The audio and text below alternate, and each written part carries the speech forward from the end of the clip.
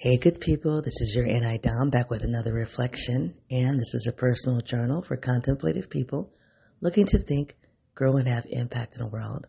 So, hey, iconoclast, iconoclastic, iconoclastic. I'm going to be playing around with that word. That is my starting point, okay? That is my starting point. I want to read something to you. I'm going to read a couple of things to you. But the first thing I'm going to read to you is taken from the book Gifts Differing, Understanding Personality Type by Isabel Briggs Myers with Peter B. Myers. On page 111, talking about introverted intuition supported by thinking.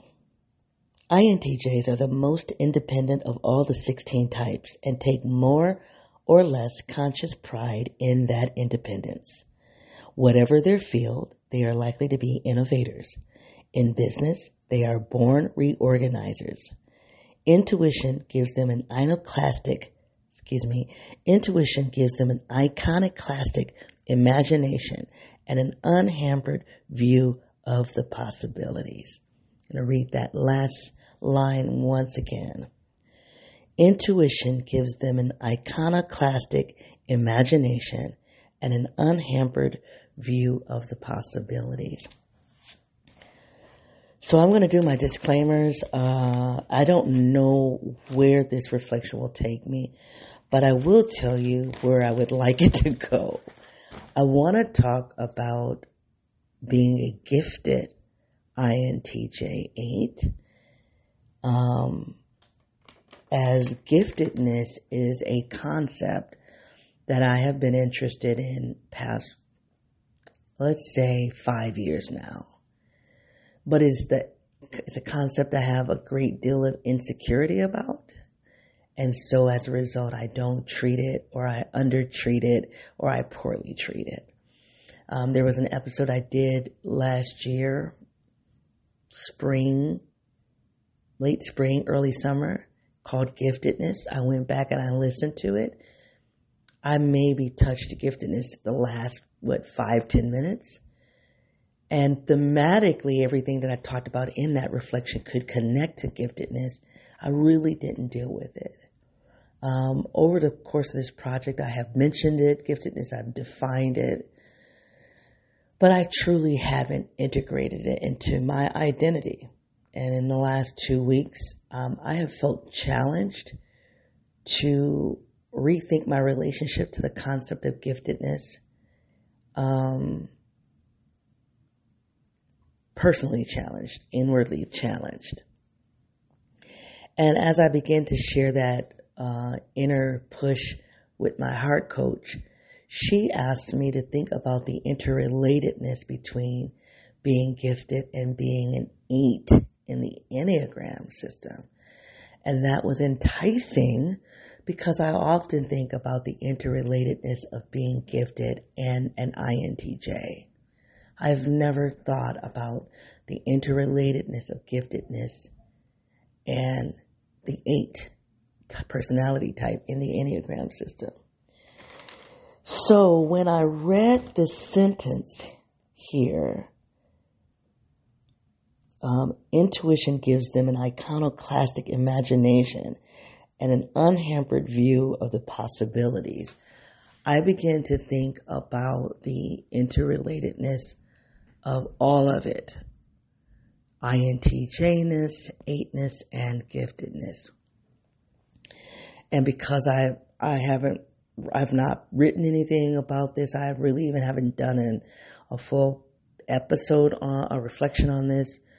I have no idea if I'm going to be able to delve into this concept in any kind of meaningful way, but it is a concept that's on my mind, and I'm certain because of how it's on my mind, I will be writing about it in my dominant life. Now, let me just say this, and I'm going to do my disclaimers. I did start a piece. I may have mentioned this to you guys before. I did start an essay, I would say, at the end of 2016. No, I'm sorry, the end of 2017. Where I was trying to take each of these identities, each of these concepts and treating them as identities. We've already talked about the complications of treating personality type as an identity, but I've also talked about the advantages of treating these types as identities. So at that time in my journey, I was just beginning to think about their interrelatedness, being gifted, being an INTJ. I think at that time I don't think I was looking at the Enneagram 8. I was looking at what's called an HSP, a highly sensitive person. I didn't pick up the Enneagram until 2020. Yeah, 2019, 2020. So, but back 5 years ago when I started writing this essay,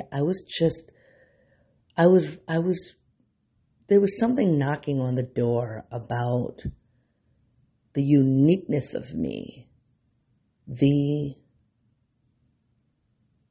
sharedness of me, the familiarity of me, the part of me that's normalized, yet the part of me that is distinctly different. And for whatever reason, probably intuitively speaking, I was drawn to the idea of intersecting these different identities together. What would happen if I brought them together? And then in 2019, over the school year 2019-2020, because I would take every weekend to go to the bookstore and had this little composition book, and I would outline it's going to be my first non-academic book. So all of the pieces that I've ever written have been about education. And so I have a book that I want to write that is about,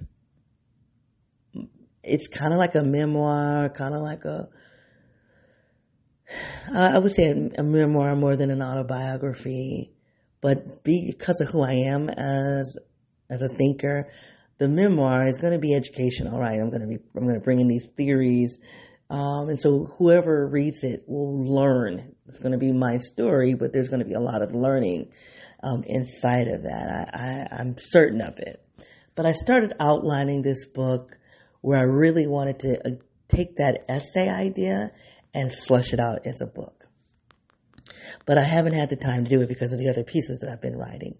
So I said all of that to say that this whole idea of being intersected, being intersectional, while we talk about intersectionality around race and gender, which is important, there's an intersectionality in which I'm interested in that really relates to the uniqueness of me.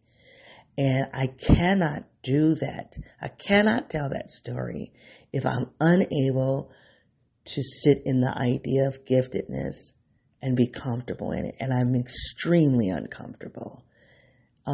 So in this particular reflection, it's not that I want to tackle giftedness as an isolated concept, but I want to start making my way to being able to see its value, giftedness, its value as a concept, as it relates to the uniqueness of me, just as the uniqueness of me. And so when I read this line in the book, intuition gives them an iconoclastic imagination and an unhampered view of the possibilities. I saw the relatedness between giftedness, INTJ-ness, and 8-ness. And I want to try to find my way to do some meaning making, even if it's only at an emerging level. It's a meaning making that's not comprehensive, that's not exhaustive, but more emergent. And I want to give myself permission to just begin the conversation of intersecting those concepts. All right? All right. If you're new to this project, this is a personal journal where I process my inner and my outer worlds. I do so by using personality theories. The two that I use the most are the Myers-Briggs and the Enneagram.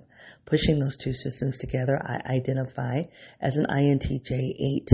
I also identify as being an African American woman from a lower socioeconomic background and from intergenerational trauma. I'm a trained and practicing social scientist and educator, and I have been doing this work for about 30 years. Half of that time has been in leadership. Politically, I identify as a critical race feminist, which means I have an intellectual sensitivity to how power shows up in between, in how power shows up at the interpersonal level, particularly as it relates to social constructs such as race, class, gender, sexuality, and all of the above. This project is unedited and is unscripted. If you want to know more about it or me, feel free to visit my website at yournidom.wordpress.com. Okay? So if you are really new to the project and you heard me say, the two theories I use the most are the Myers-Briggs and the Enneagram, and pushing those two systems together, I identify as an INTJ 8. That's something I always say. I've been saying it consistently for almost a year now. Almost a year. I've been thinking about challenging myself to embrace giftedness, I've been thinking about, would I change that disclaimer to say, I identify as a gifted INTJ. I can't see myself doing that because it feels gross. But I have been curious about it. So if you're new to this project, this idea of pushing the INTJ and the 8 together is just something I've done, like I said, for almost a year. And I'd be curious to see where the conversation or my movement in giftedness, how it will impact those disclaimers as I move forward. So in the text that I was reading from Gifts Differing, when I ran across that sentence about iconoclastic, I was going to just read past it because I felt like I understood what the sentence meant, even though that word, iconoclastic, iconoclast, it's not a word that I've ever used. It's not a word that I've ever used, and I don't even think it's a word that I hear a lot. I was familiar with the word, but I wouldn't have even been able to guess what it meant. I mean, I'm that disconnected from that word. So I started to just keep reading, and something was haunting me as I continued to read. Like, go and look up the word. Go and look up that word. That feels important. So I put the book down. I came over to my computer. I Googled it, and I first looked up iconoclastic, and it said, I'm going to read that definition to you first. Sorry, you guys, give me 1 second. Oh, here it is. Characterized by attack on cherished beliefs or institutions. I guess a situation. It's an adjective. Iconoclastic is an adjective. And so whatever the thing is, the object is, this describes it. This word describes it, and characterized by attack on cherished beliefs or institutions. But that didn't feel like enough for me to really say I understood it, particularly as it related to that sentence. So then I went and looked up an iconoclast, like what's a different derivative of that word. And so iconoclastic being the adjective, I looked up iconoclast.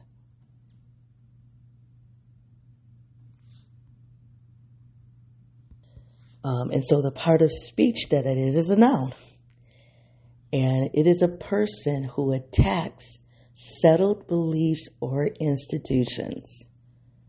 A person who attacks settled beliefs or institution. And oh my goodness, just even reading that is giving me a tingly sensation because that is me. It is so me, y'all. And so I liken that to another term that I learned a few years ago called a killjoy. And a killjoy is a person that doesn't accept popular treatments of concepts.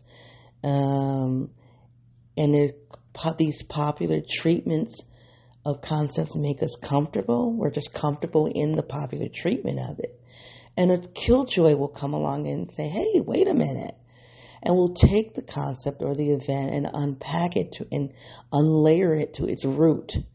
Unlayer it to its root where you go, not make it up, but go, do you realize this is what's sitting on top, underneath that feel good feeling that you have?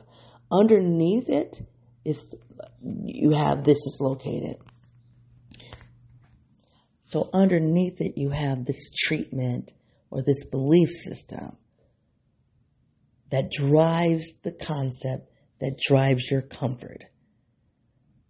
There's a treatment that drives the concept that then drives your comfort. And being twice removed from the treatment, you may not realize or be aware that the treatment is there. And so a killjoy will just come and expose it. And, people don't really like killjoys. Like I always joke and say that my family, they don't like to go to the movies with me because I will uncover things inside of the movie that are so accepted culturally. And I'm not saying racial culture, but just so culturally accepted that when I begin to magnify that thing and I begin to open it up as problematic, initially my family would try to challenge me and say I was misinformed. I mean, it was a big to-do. They don't do that now. They pretty much respect that I have a deep sense of that. What's the word? Not emergent. The etymology of an event, of a concept, of a movement.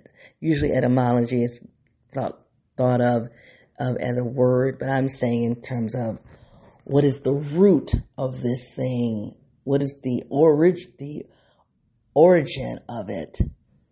Even if this is how you're connected to it today, the origin of the thing is still true. You're just not aware of it. All right, I'm going to get off of that. So whether you call me or whether I call myself a killjoy or an iconoclast, I think it is the same. I like iconoclast, and again, if I'm saying it wrong, if I have something wrong here, I always ask you guys to be a friend, send me a message, say, yo, you're an item, you're off on this one. I'm always here for that. Because I'd rather be informed than to be right. I'd rather be informed than to be quote unquote right. But as I understand it, this idea of really exposing and challenging and disrupting settled beliefs that we have in our society that we just accept.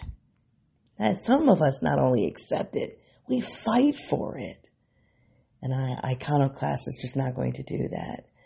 And so one of the ways I have given life back to myself really through this project is by the naming of the concept of the matrix, naming of the social world as a matrix, as an entity that has a set of components, a set of linkages, a set of intricacies that are all about preserving itself. And if we look up across time and we've looked at what groups of people have been disadvantaged across time, you best understand that by looking at the matrix. Because the matrix is a system, and systems theory says systems maintain themselves. So even when something new comes into the system is designed by the nature of what a system is. The system will take that entry, that newness, and reconstitute it so that it doesn't interrupt the system. If at best, or at the least, it doesn't interrupt it. But what it could do is that new thing that entered into the system could actually enhance the function of that system. And so the matrix, I study systems theory But I like to play around and loosely call it our social world, the matrix, because it has just helped me to understand who I am in the matrix. And I think it has just helped me to understand why I have had complications and challenges. So I want to park this idea of iconoclastic and me being that and that resonating with me deeply, that I'm a person that's going to interrupt settled beliefs and settled institutions. And every time I say that, there is a tingling that is going through my body that is like, ding, ding, ding, ding, you got it, this is it. That speaks to my core, that's who I am. So I'm going to try to park that. And I want to talk a little bit about giftedness. I might fall into a rabbit hole here, but if I do, hopefully at some point I can come back in another time and talk about this, link it to the iconoclast or the INTJ or the gifted INTJ is 8. So I don't really know where I'm going to go here, but right now I'm going to talk about giftedness, okay? Now, I have been back exploring giftedness. I don't fully know why that has surfaced for me. Like, I don't know, in the last week or two, I don't really know why giftedness has come up for me. The reason why usually when I get into like a season, a bubble in my life where I'm exploring a concept over days and weeks, I can typically pinpoint it to, oh, you had that encounter and that encounter made you think of this. I don't know. I do believe I woke up one day. My intuition was like, go look at giftedness again. So what I want to do is do 3 things right now. You guys, I'm a little fumbly here because it's like I know I want to say a lot, but I don't know what to say. So just bear with me if it sounds weird on your end, okay? So here's what I'm thinking right now. I kind of want to revisit to you what my understanding of giftedness has been for the past 5 years. And then I want to share with you an article that I ran across in the last 5 days, not 5 years, 5 days, that has reinforced my historical understanding of giftedness over the past 5 years. So it's reinforced that, but it also has clarified it or has given me some newness to it. And then I want to talk about the 8, gifted 8, and why my heart coach questioned me about it. And then, crossing my fingers, maybe I should talk about bringing them all together with the INTJ. All right. We'll see. Okay. So giftedness, as I have understood it over the past 5 years, and I've said this to you guys several times in different episodes. So those of you who followed this is not going to be new for you. But let me just restate it for my own benefit, if for nothing else. There are 5 characteristics of giftedness. Now, let me pause. Let me back up a little bit. There are a number of different treatments about giftedness. And what I want to start doing is studying all of them. So just like with Carl Jung and the cognitive functions, then you have the Myers-Briggs, which is a derivative of that. And I think you have the BB model, that's a derivative of that. Like they all are somehow connected to Carl Jung's work. I think this is the same thing as giftedness. There are different treatments of giftedness. So if you are a person that studied giftedness and how I describe it doesn't align with your studying of it, let that be okay, because there are different views and competing views on what that actually is. Okay, so my research and understanding of giftedness, there are 5 traits, and it's believed that in order to really say that you're gifted, you should at least be able to identify 3 of the 5. And I mentioned the 5 to you in the previous episode. I mentioned them. What I want to do is spend some time explaining them, okay? So let me list them to you. Divergency, excitability, sensitivity, entelechy, and perceptivity. So I'll say it again. Divergency, excitability, sensitivity, entelechy, and perceptivity are the 5 traits. All right, I'm not going to give them to you in order, but let me do some reading. I'm reading from a text called Can You Hear the Flowers Sing? For gifted adults. Can you hear the flowers sing? That's what I'm reading. And this work is influenced by, let me give you the name of this person. Deidre Lovekey. Okay. All right. So let's go back down. Divergency.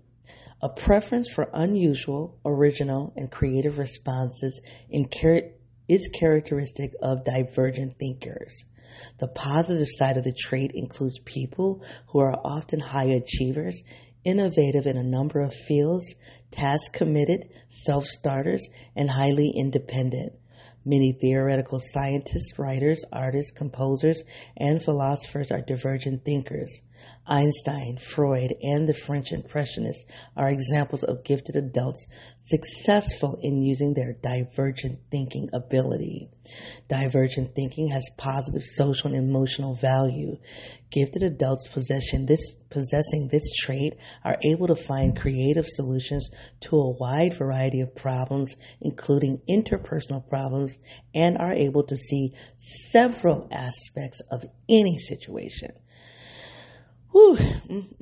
Several aspects of any situation. My, that's so good. In an organization, they are often the ideal people who bring challenge and enthusiasm to others. They find deep personal satisfaction in the development of new ideas. Divergent thinkers challenge stereotypes. Socially, they bring color to the lives of others who may use their example to find the courage to break the bonds of conformity and decrease the effects of prejudice. On the negative side, divergent thinkers encounter difficulty in situations in which group consensus is important. They are often dedicated to their own ideas and find it difficult to support ideas they find foolish. The usual rewards may not motivate divergent thinkers. In fact, they may ignore a reward system imposed by others to work on their own. In social situations, divergent thinkers may not fit in. Common social rules, such as not criticizing others publicly or not disagreeing with one perceived by the majority to be influential, may be disregarded. The dilemma of the divergent thinker is one of maintaining identity in the face of pressure to conform. A highly divergent thinker is often a minority of one. If no one else hears the flowers singing, the divergent thinker may experience alienation and eventually an existential depression. You guys, as I was reading that, I could not help but to think about both the 8, the Enneagram 8, and the INTJ. So, the Enneagram 8, it doesn't conform. It doesn't conform, but and as is the INTJ 8. The difference with the Enneagram 8 is that we won't conform as it relates to power, right? So our unwillingness to conform mostly is driven by a need to be in control of ourselves, and to not be in control, and to ultimately not be vulnerable. The INTJ will not conform because the INTJ doesn't like to do anything that's foolish or ineffective or inefficient.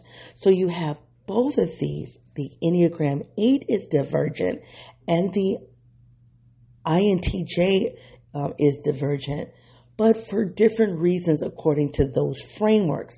But underneath both the INTJ and the Enneagram 8, they're both divergent thinkers, all right? We're going to pause that. I'm going to park that, all right? I'm going to move on to the next trait. Sorry, that's my computer, not my phone. That's my computer because I'm sitting next to my computer reading.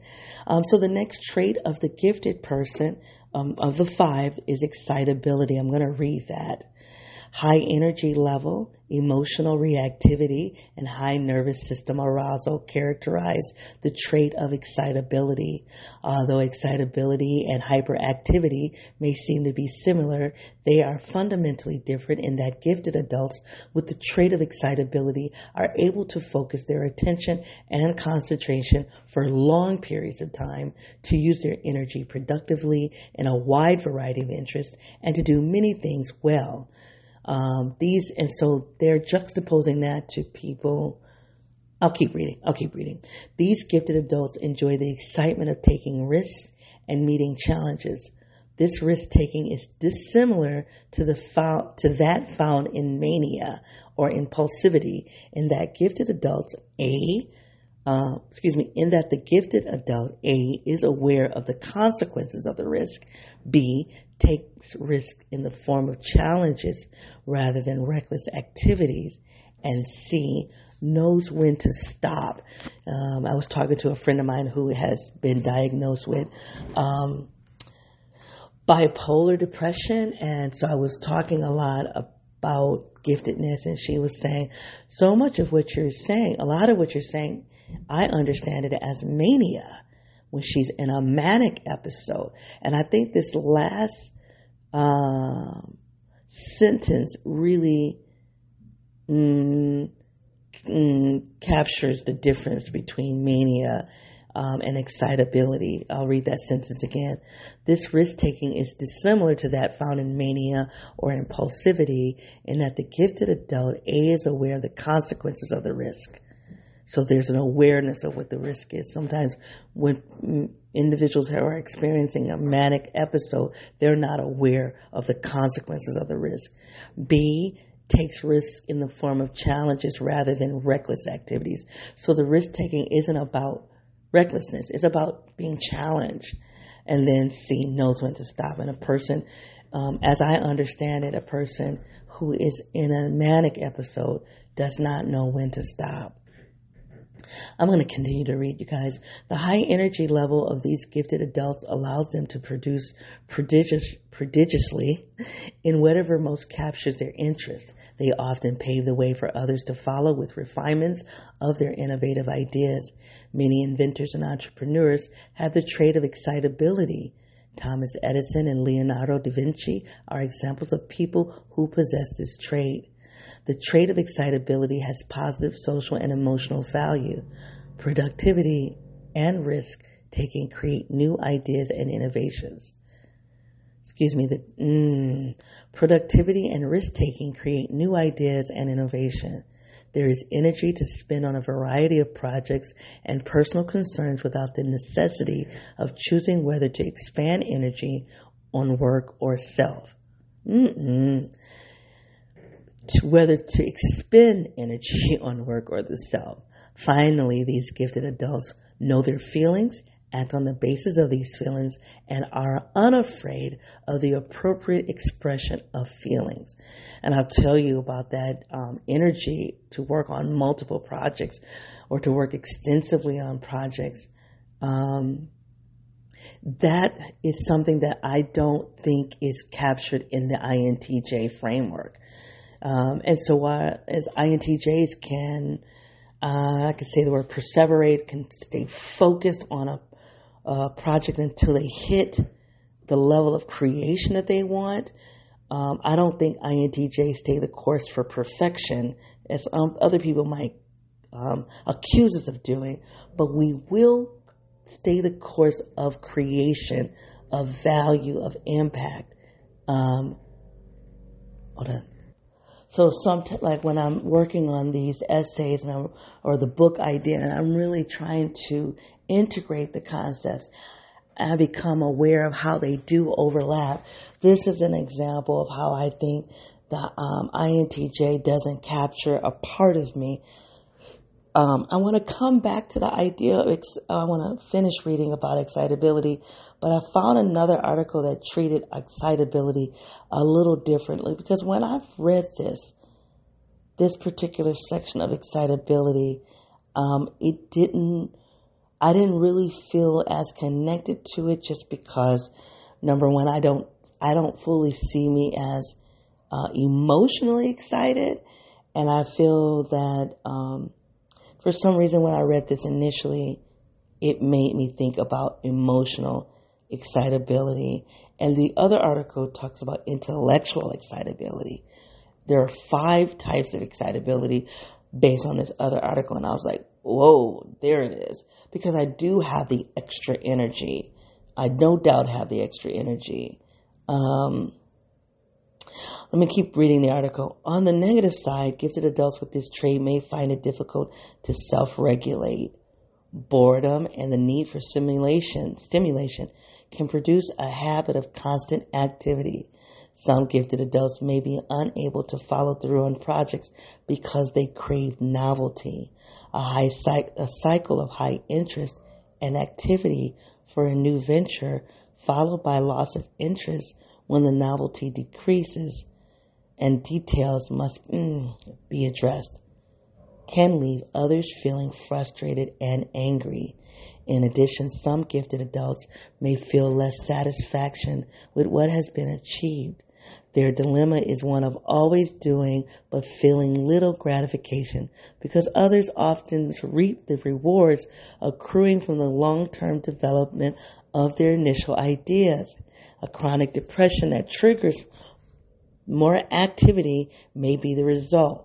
These gifted adults may know that the flower is singing, but may never have a chance to enjoy them.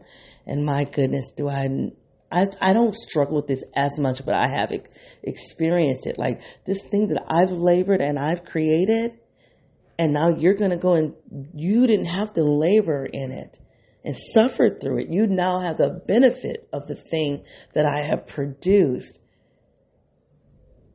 And I often, I've been challenged on this on a number of occasions. Did you produce that thing just for you, or did you produce it for the community? And I don't know. I don't know sometimes. I don't know if when I'm in that creative mode, I don't know if I'm producing for the sake of someone else. More than likely, I'm probably producing for me.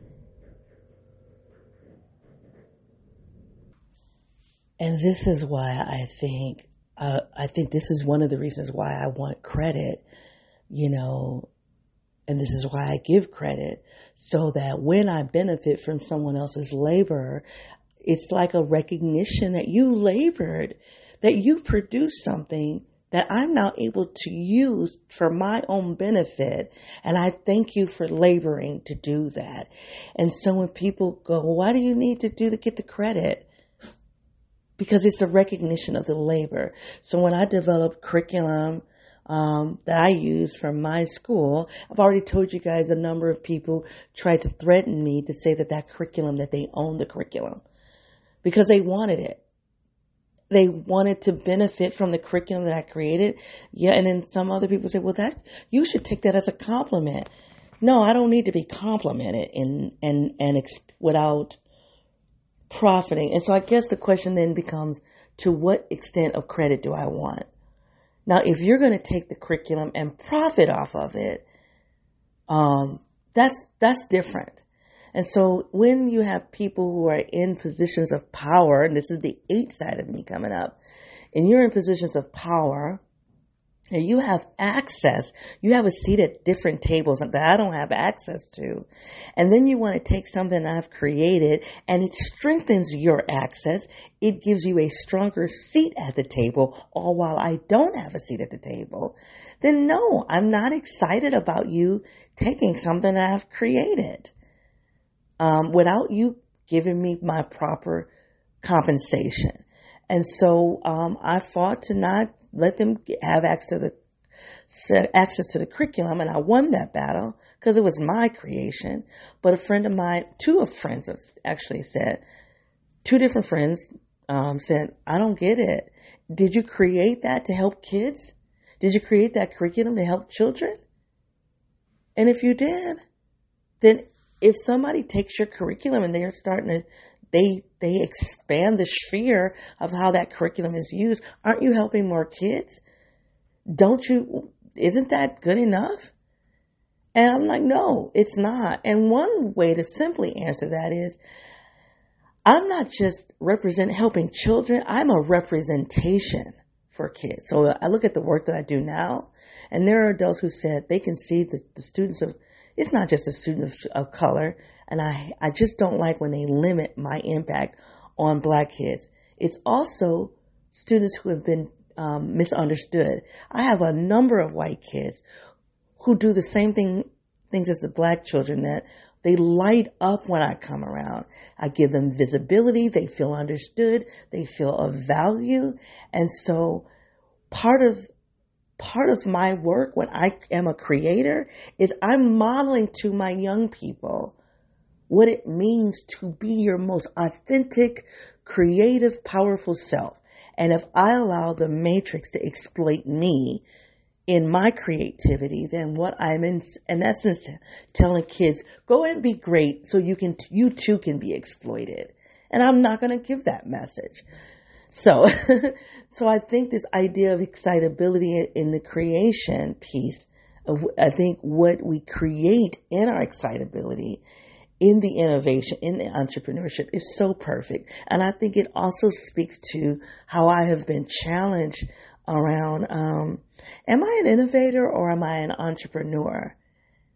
I've already resolved the fact that I'm an innovator more than I'm an entrepreneur, but sometimes being an innovator requires me to act as an entrepreneur so I can get that innovation to the table. But now I'm getting to the place at this stage of my life at 51 is I'm not even as driven to get my innovation to the table. And this is the 8 part of me, because I know at the end of the day that I do not want people to take my innovation into the matrix that is just going to sustain itself. It will take that innovation. It will use my name, even when they do give me credit, and will maintain a discrepancy in terms of who benefits and who doesn't. The perfect example of it is how we're using the language of restorative justice. Is a concept that really is about giving power to kids when they have quote unquote had behavior issues. Technically, restorative justice gives them the power to be visible, to be understood, to negotiate. And there are adults who are trying to use the language of restorative justice to bring kids into submission, to make them contrite, to make them comply, all while slapping this powerful concept of restorative justice on it. And I had an adult who tried to do that, tried to force me to get that student to be contrite, to comply. And when I didn't do that, because I have another consideration, like I said, there's something else I'm considering, that adult tried to slap me with a terminology of, well, isn't that restorative justice? No, sweetie, you don't understand restorative justice. And this is what I said to the adult. I leaned in, I said, restorative justice for whom? Is it for you? Is it because it's the justice piece. Who's restored in an element of justice? You? Because if it's the child being restored for justice, that's not about telling that child to be contrite, to come and apologize to you. Restorative justice is not about getting a child to apologize to you because you were uncomfortable with the child's quote-unquote behavior. All right, I'm in a rabbit hole. Let me try to come back. I already know I'm going over an hour. You know what? I might have to do this. Let's do this in 2 parts. I'm going to have to find a nice way to break this up. A lot of times when I do 2-parters, that second part just doesn't get a lot of love. And this is in this podcast and my other podcast. I don't know. But the INTJ series that I did, well, even parts 2 and 3, even though they were widely circulated, they still didn't get as much circulation as part 1. So I don't really know. But I'm going to keep going. And for the next trait, 1 second. So the next trait is sensitivity. I'm going to keep reading from that article. Can you hear the flowers singing for gifted? Can you hear the flowers singing issues for gifted adults? Okay, we're at sensitivity. A depth of feeling that results in a sense of identification with others characterizes the trait of sensitivity. Gifted people form deep attachments and react to the feeling tone of situations. They think with their feelings.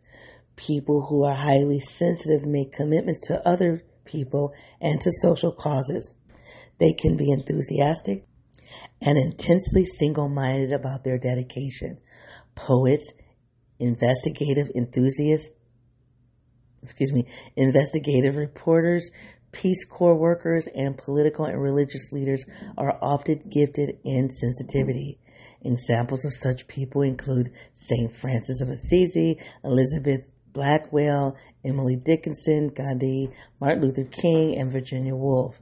People gifted with the trait of sensitivity find positive social and emotional benefit in their deep concern for the needs and rights of others, their empathy for the feelings of others, and their desire to help even at significant cost to themselves. These gifted adults may be unusually aware of the feeling tone of situations and of the more sensual aspects of the environment, such as color and shading. They are often aware of their own shortcomings. Some gifted adults feel a sense of unity with the cosmos, an experience of a universal sharing of self. Adults gifted with sensitivity tend to be highly moral people concerned with giving and doing what is right for others. A lot of that I see in the Enneagram around 2, Enneagram type 2, 4, and a little bit of 1. And so that oneness, that connectedness, I don't see that in the Enneagram for me as a type 8, and I don't see it as an INTJ. However, my sensitivity is related to justice, around power. I always talk about I have an intellectual sensitivity. So when we consider sensitivity to concepts and ideas, then yes, I definitely have that. But when it comes to sensitivity to other people, no, unless it is connected to a principle, PLE,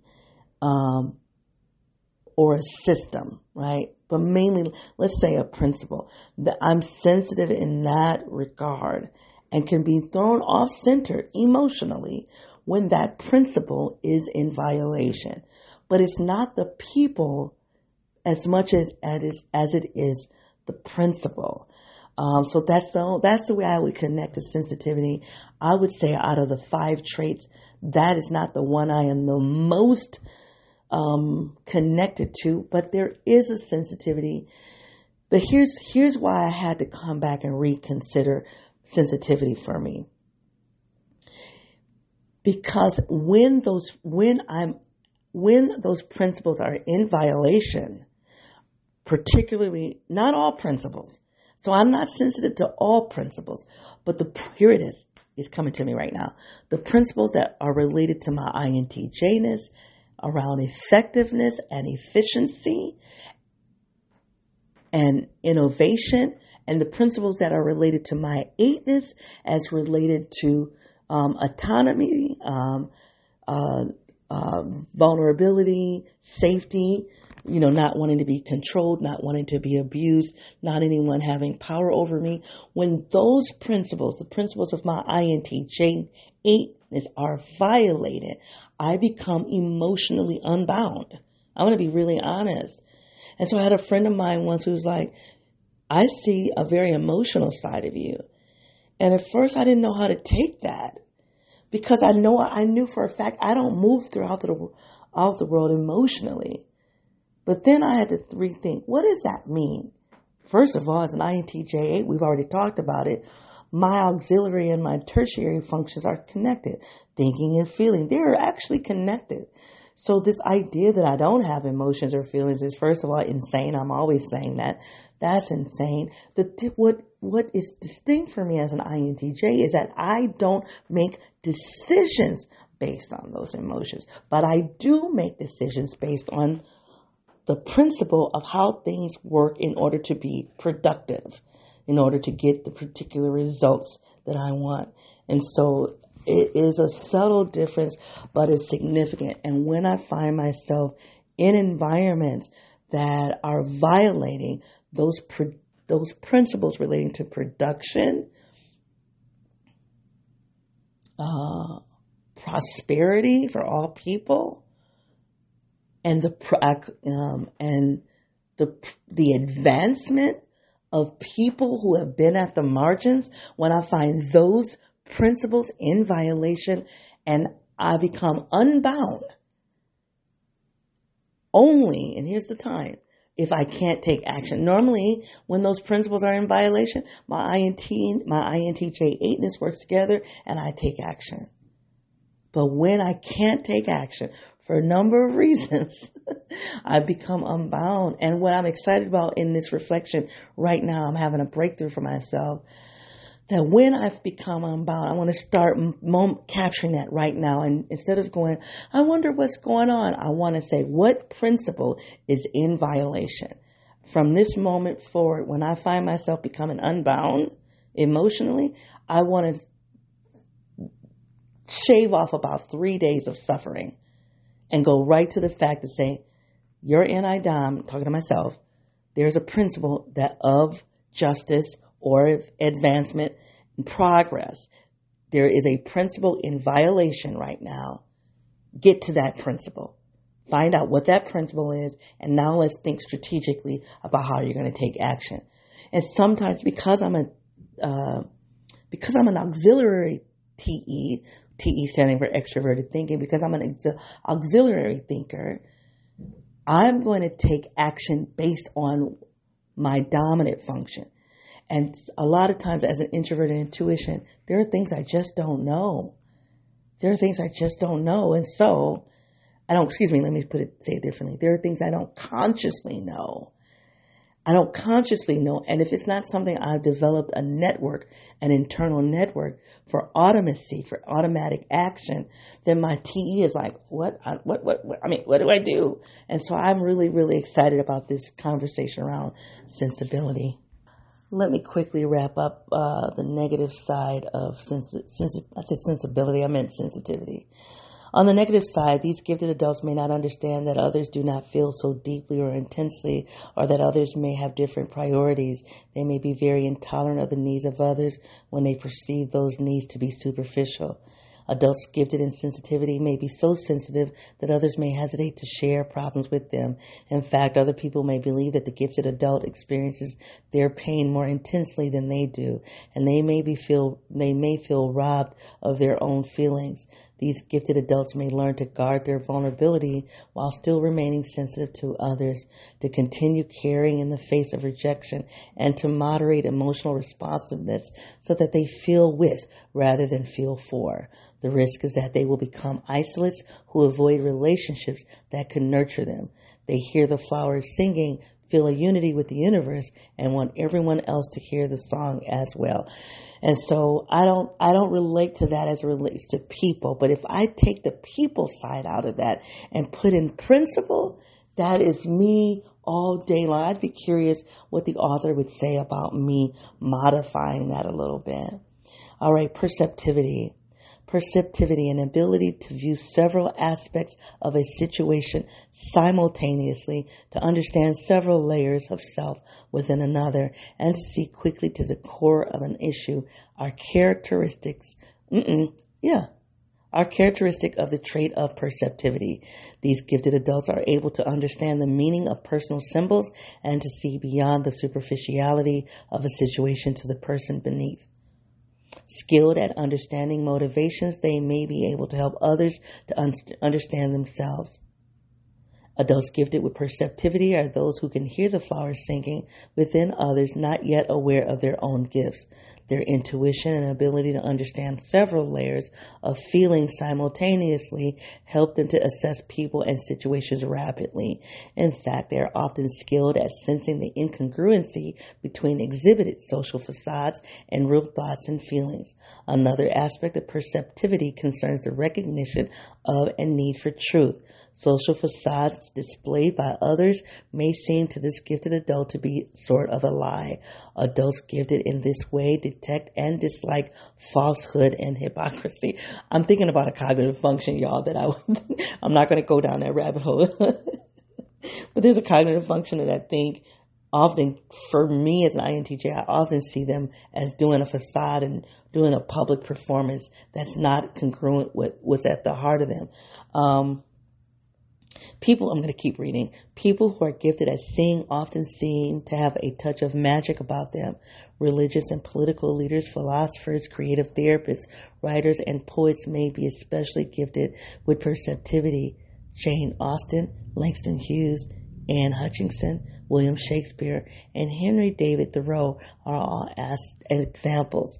Positive social and emotional correlates of the trait of perceptivity include the ability of these gifted adults to view their own behavior somewhat objectively, to assess their own as well as others' motivations, and to base their responses on perceptions of underlying dynamics. They are aware not only of what their own needs are, but also of the necessity of avoiding internal stress by learning to use their perceptions to know what they truly want. Often they will decide to do what is best for themselves despite the disapproval of others. I've often in the past read that, because I've read this many times. I've also often read perceptivity and I've linked it to intuition. So much of this is about seeing things multiple angles at the same time, being able to understand what's at the root of a situation beyond what is being projected in others and in self, which the ability to step away from the self, look at the self objectively, being able to see the motives of a person, like all of that to me connects to my intuition. So I've never really struggled when I read this because I'm like, perceptivity, intuition, introverted intuition, that's really the same. I think this particular reading, though, leans more into emotions, the emotions at the root and not what's on the surface, and that's fine. But perceptivity isn't just about emotions. Perceptivity can be also as relates to systems, in that I'm a systems thinker. I'm able to see multiple parts of a system at the same time. I'm able to see the root of that system. I'm able to see implications of that system all at the same time. And that becomes really difficult. And so I wonder if how they're looking at this giftedness is through the average person who is probably more people oriented and not really looking at this person maybe as a TJ, right? So here I see an overlap between my intuition, a connection with my intuition and the Myers-Briggs. But it's not, this treatment of giftedness really isn't tapping into my giftedness as it relates to the TE part of me. It's connecting to the NI, introverted intuition, maybe a little bit of the FI, but not the TE component. And I think that's another example how even if I were going to use giftedness as the primary identity for myself, it would leave out the thinking side of me. All right. Let me talk about the negative side. On the negative side, this trait can present difficulties in interpersonal relationships because others, unaware of what the gifted adult sees so clearly, feel both vulnerable and threatened. For the gifted adult, seeing several layers of a person may be confusing. It may be difficult to pair the response obtained with the situation with what the situation seemed to indicate was required. The more discrepancy between the inner self and the outer face, the more uncomfortable the gifted adult may feel. And that is so true. I'm able to see that gap. I'm able to see that gap between the what's presented and what's at the root. But this, again, is talking specifically about people. This is one of the challenges and one of the excitements that I have about the organization that I'm in right now. the organization is saying it has an espoused commitment, has an espoused vision and mission statement, but it does, I'm going to tell you later why I'm laughing, but it doesn't have the legs to what it's saying it's doing, not at a deep level. And I see the gap between the mission, what's projected out, the structure, and some of the day-to-day practices within the structure. I see that at a heightened level. And I think people who work in that system are only going to be successful when they are able to nullify that sensation, not being able to see it. And I think that this is where being gifted inside of a system that is trying to maintain distributions, how that can be challenging. Distributions, maintain historical distributions of power, how that can be problematic. All right, I'm going to get to the last one. And this one was hard for me to understand initially. I have it now, but we'll see how I'm able to connect it to the INTJ 8 Entelechy. I'm going to continue to read from the article. Entelechy. From the Greek word for having a goal, entelechy bespeaks a particular type of motivation, inner strength, and vital force directing life and growth to become all the self is capable of being. Adults gifted in entelechy are highly attractive to others who feel drawn to openness, warmth, and closeness. Being near someone with this trait gives others hope and motivation to achieve their own self-actualization. Teachers, therapists, physicians, and social reformers may be among those so gifted. Examples include Helen Keller, Carl Rogers, and Eleanor Roosevelt. People gifted in entelechy bring deep feelings to a relationship. By spontaneously expressing feelings, they encourage others to do so as well. Their example of overcoming obstacles and their continuing support and interest encourage others to grow. They not only hear the flowers singing, but invite others to hear them too. People gifted in entelechy are capable of creating golden moments of friendship. Those special times when two people are truly their best selves and able to share on a deep level. Gifted adults may find sources of rare intimacy. However, they may also find an overwhelming number of people who want contact but have little to offer in return. They may feel vulnerable to and intruded on by the demands of others who may feel cheated that the promise implied in the initial sharing cannot continue. This is so true.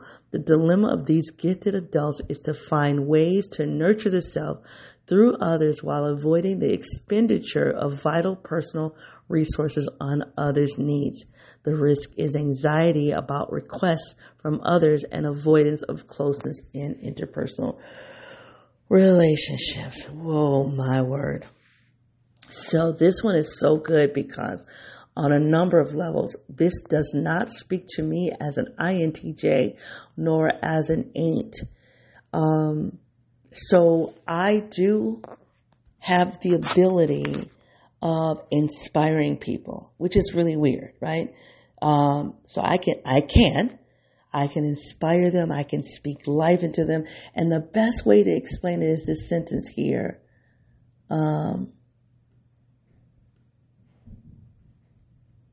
Here it is. Oh, they not only hear the flowers singing, but invite others to hear them too. So there is a connection that I have, like with this deep truth. I do have a connection with, I don't know if I would call it optimism, because what's the word? What was the word? Iconoclast, or as a killjoy. That a killjoy is not considered to be optimistic, right? So I'm going to have to spend some time thinking about when I'm a killjoy and when I am operating off of this idea of optimism. And ultimately what I think of it is me, the spiritual side of me. I'm connected to what I call spirit, and I believe through spirit anything is possible, anything is beautiful. I really, really believe that. But I do believe in the matrix. The matrix puts up barriers to access that truth, barriers to access that beauty. And so then that's when I become the killjoy, because then I'm going to name that. I'm going to name the very thing that's going to keep you from being at your best, right? So I look at Entelechy as something very spiritual for me. And I'm able to, and that spirituality gives me life. It is irrational. It is not the rational side of me, which I can't connect it to the INTJ part of me, but I also can't connect it to the 8 part of me, because the 8 part of me is solely looking at power and control and not being vulnerable.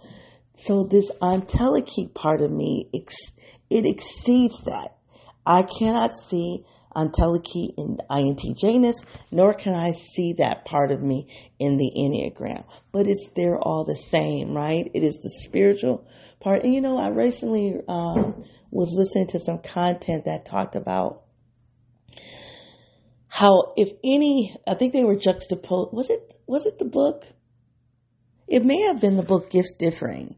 And it was looking at, I don't know.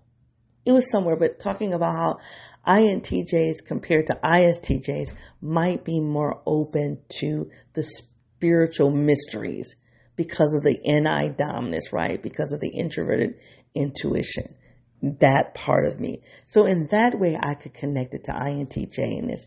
But you don't hear anyone in the INTJ community talking about wonder, about this optimism, this ultimate goodness, this ultimate truth. It doesn't. But I've never said this before.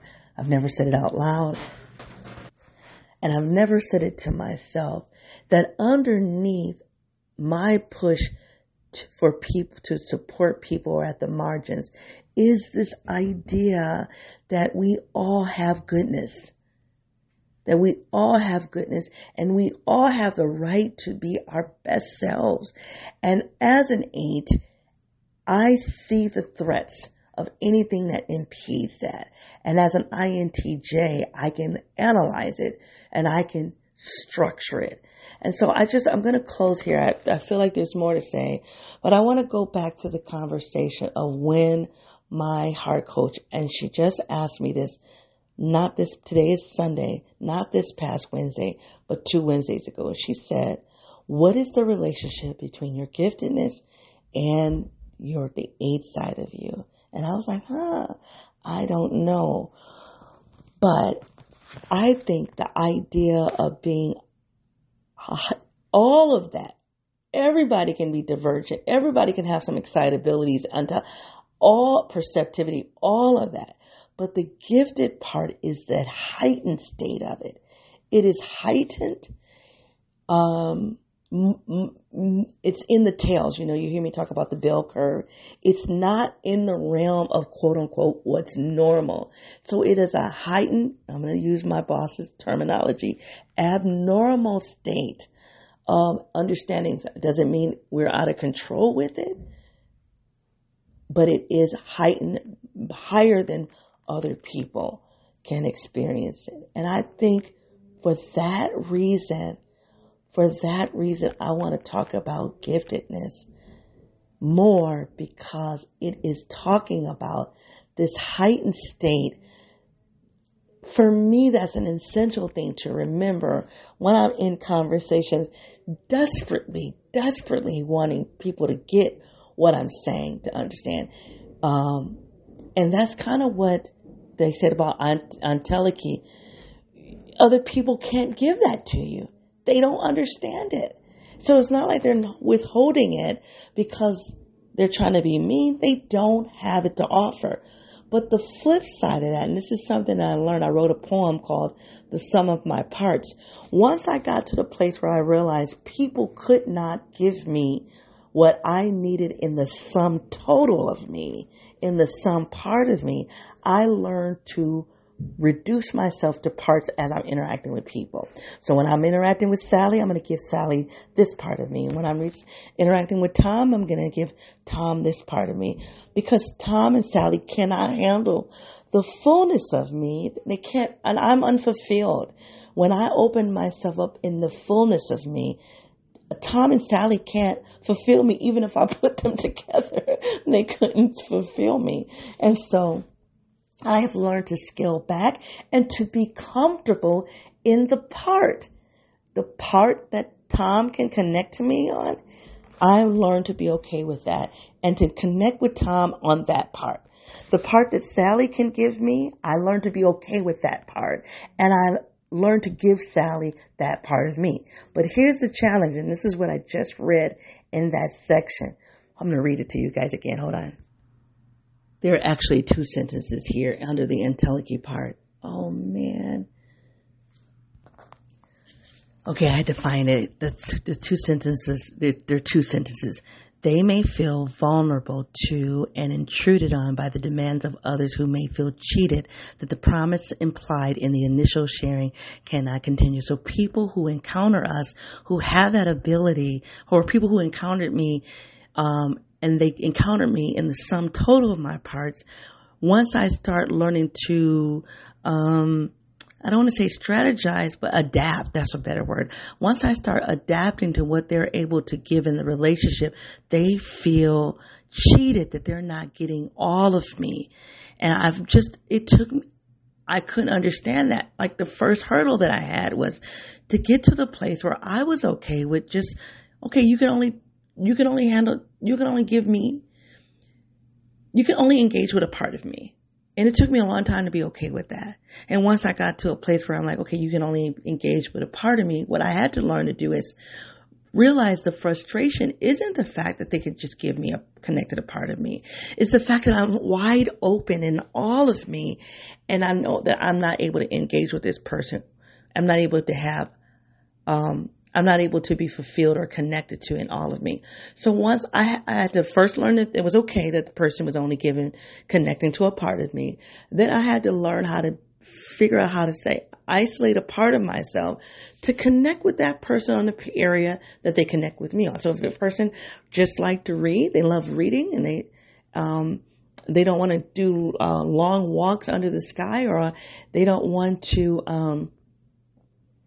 I can't think of another example. They don't want to go and do karaoke singing with me, right? That's fine. Then I'm going to say reading. That's our relationship.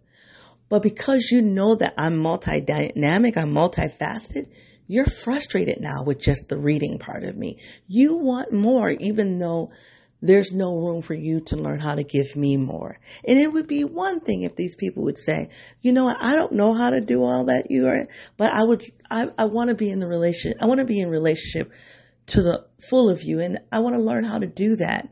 And if I have to grow in the process, I'm here for that. They don't do that at all. So, but I have found them to like that, this whole line, they feel cheated, that the promise implied in the initial sharing cannot continue. It is so, so, so true. I have never seen this written any other place. And then the second one, the dilemma of these gifted adults is to find ways to nurture the self through others while avoiding the expenditure of vital personal resources on others' needs, right? So I have to be able to take care of myself without taxing you and making you feel like you can't give me what I need, right? I had to learn that. And so it's just fascinating. So I think that when my heart coach asked me about the gifted INTJ stuff, I think the part that in all of the 4 traits, the perceptivity, the divergency, excitability, and sensitivity, all 4 of those, I could find a way to connect to either the INTJ or the 8 or both of them. I was able to do that. I may have to finagle words, right? I had to say, well, maybe if we look more at systems and thinking than at people and feelings, then yes, this fits perfectly. But the way it's written about feelings and people, no, it's not really connected to the INTJ part of me. But the moment I can tweak some of those words, everything else about that trait relates to me. But the thing about it is that according to this particular theory, I only need to connect deeply to 3 of those traits. I don't have to connect all 5 of them. And so without finagling any words, the traits that I connect to without any finagling would be entelechy, perceptivity, divergency, and even excitability, especially as it relates to the other article. And I think the idea of sensitivity, I think I am sensitive, but it's related to, like I said, principles more so than it is people. So anyway, I think the conclusion for me in this reflection, because I feel like there's still so much I want to talk about, and I still feel like there's meaning making needed. I need to make more meaning. I'm not done yet. But for now, I think my takeaway is going to be that in the giftedness is just the expansive nature of a trait. And I don't think INTJness or 8ness deals with expansiveness, intensity. Now, the eight part of me helps to explain the intense part of me, but it's only intense as it relates to a particular area. It is not global intense or across the spectrum. And the INTJ part of me speaks to the complexity of me, my thinking, but not always the intensity.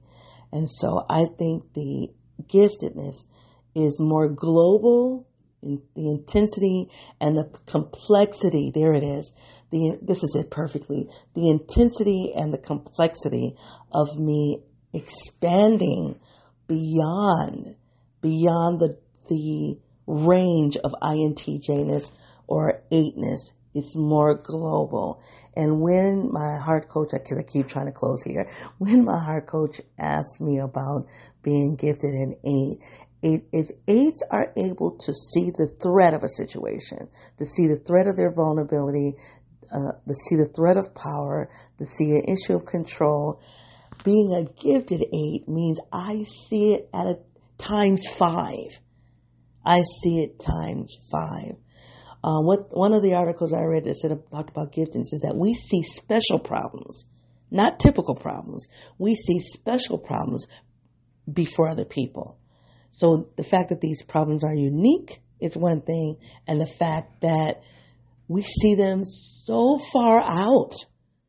I used to call them giants, so far out, no one else sees them until they do. And usually people will come back to me, almost always people come back to me and say, I didn't see it when you said it. I see it now. And one of the reasons why I fight to maintain relationships with those people is because now I've proven myself in that area. Because when I meet a new person and I start talking about a special problem that's so far out, they're looking at me like, yeah, whatever. But people, once they get to know me, they go, I had the guy who's working with me just in 2 months. He says, I don't see it. I said something. He said, I don't see it, but your intuition has never failed you.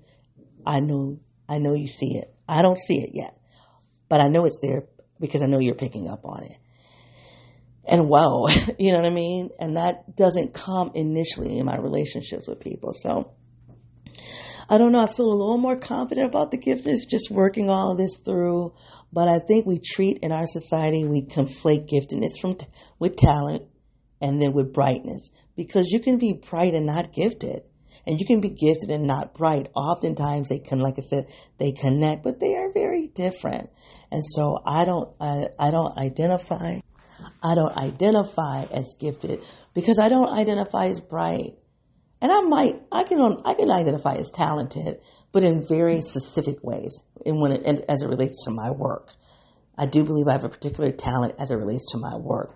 But that's just a part of me. That's not the sum total me. That's not the sum total me. And so, I don't know. I feel better. I don't have a powerful way to end this reflection because it's just, it's good for me. I'm having a moment of like, I'm exhaling like, I get it. I get it. I get it. So anyway, if this reflection has had any value for you, please give it a heart. If this conversation about giftedness, and all of the 5 traits or any of the 5 traits, if they connect to any of the conversations, oh my goodness, any of the conversations you've had in the world, please take this link and share it out. The reason why I just said, oh my goodness, is because I forgot about the initial word. What was it in the initial word? Iconoclast. I do have to read that to you guys. 1 second. I'm going to end it here. I started this reflection on talking about the iconoclast. And that sentence is, what was the sentence in this book? I'm now reading back to Gifts Differing. Intuition gives them, talking about the introverted intuition supported by thinking, INTJs. Intuition gives them an iconoclastic imagination and an unhampered view of the possibilities.